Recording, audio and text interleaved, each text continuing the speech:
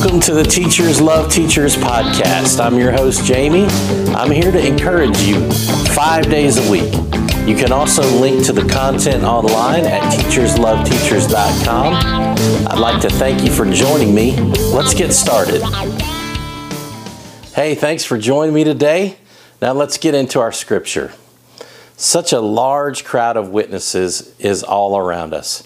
So we must get rid of everything that slows us down, especially the sin that just won't let go. And we must be determined to run the race that is ahead of us. We must keep our eyes on our Jesus, who leads us and makes our faith complete. He endured the shame of being nailed to a cross because he knew that later on he would be glad he did. Now he is seated at the right side of God's throne. So keep your mind on Jesus, who put up with many insults from sinners.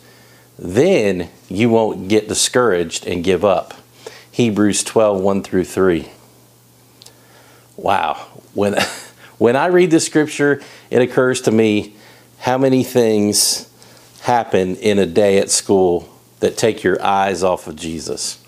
I remember when I taught kindergarten and a student threw up right in the middle of the floor. I got my radio to notify the custodian as I took the kids on the playground for an unplanned extra recess time. I was really unhappy about it because I hate when my routine gets messed up. Later that day, there was an unexpected fire drill right in the middle of another key instructional time. I had a lot of days with unexpected things happening. On my good days, I saw it all from the right perspective.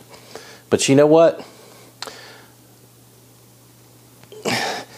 There were days that distracted me to the point that I was not balanced in my spirit. That's a place where God does not want you to go. This verse encourages us to keep our spiritual eyes on Jesus and be determined to run the race ahead of us. It also encourages us to be aware of a cloud of witnesses, it says, being around us.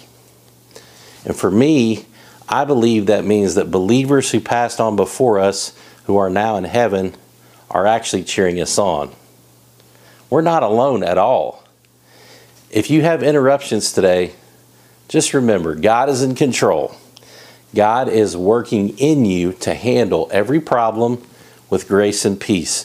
There is nothing the enemy can throw at you that you can't handle as long as you keep your spiritual eyes on Jesus.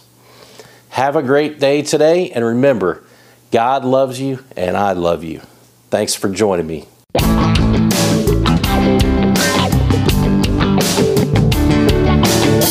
Thanks for joining us for the Teachers Love Teachers podcast, where we encourage teachers 5 days a week. Visit teachersloveteachers.com to link to our website. There you can link to our blog, YouTube channel, and our podcast. As you go through your day, please remember, God is love. He loves you unconditionally. He wants the very best for you, and His love never fails.